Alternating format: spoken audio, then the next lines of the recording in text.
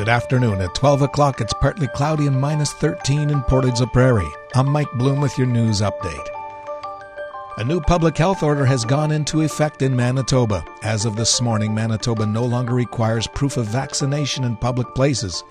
The province also removed proof of vaccination requirements for designated public sector employees, including education, childcare, and health care workers. The new public health order also lists no capacity limits. This is a change from the previous order, which has capacity limits on indoor gatherings in public spaces, weddings and funerals, indoor religious services, and Indigenous cultural events. This order will be in effect until March the 15th at 12:01 a.m.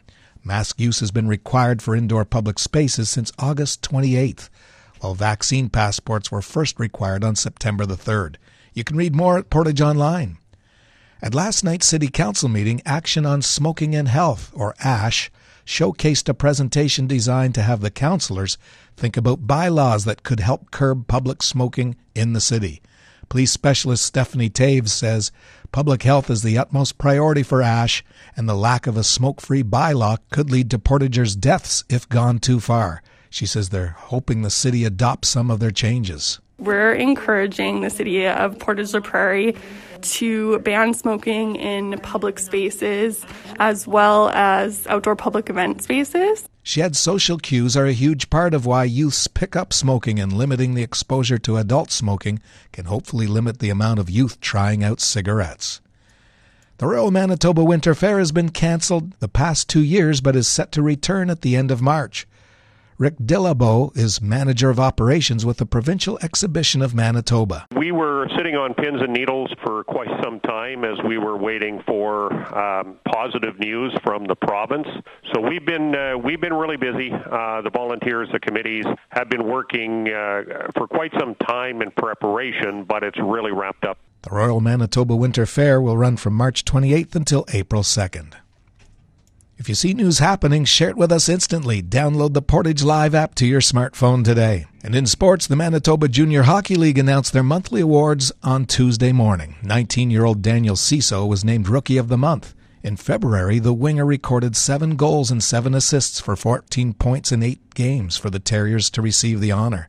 The Dogs went 5-2-2 throughout February and sit 5 points back of Selkirk for the last MJHL playoff spot with 3 games in hand on the Steelers. The Portage Islanders kick off their best-of-7 semifinal series with the Notre Dame Hawks at Stride Place tonight. Assistant coach Adam Blight says they'll be ready. You definitely probably worried a little bit about the rest aspect. We did get a couple skates in there, 2 or 3 over the month-long break, but you got to make sure we're hopefully sharp to go. Definitely been a lot of time off, and I think the boys are anxious to get going here, hopefully. Game time is set for 7:45 p.m. Today's a mix of sun and cloud with wind up to 15 and a high of -8. Wind chills -12 this afternoon. Tonight is cloudy. Snow will begin this evening. That'll amount to 2 to 4 centimeters. Wind up to 15 and a low of -15. Wind chill near -21. It'll clear in the morning with wind north at 30. Temperature will steady near -15 and wind chill -20 in the morning, -26 in the afternoon. Tomorrow night is clear with a low of -25. Thursday's sunny with a high of -12. Friday has periods of snow with a high of -7. Saturday's cloudy with a high of -4, and Sunday sunny, high of -5, followed by Monday sunny with a high of -4. Around the region, Brandon has light snow and it's -11.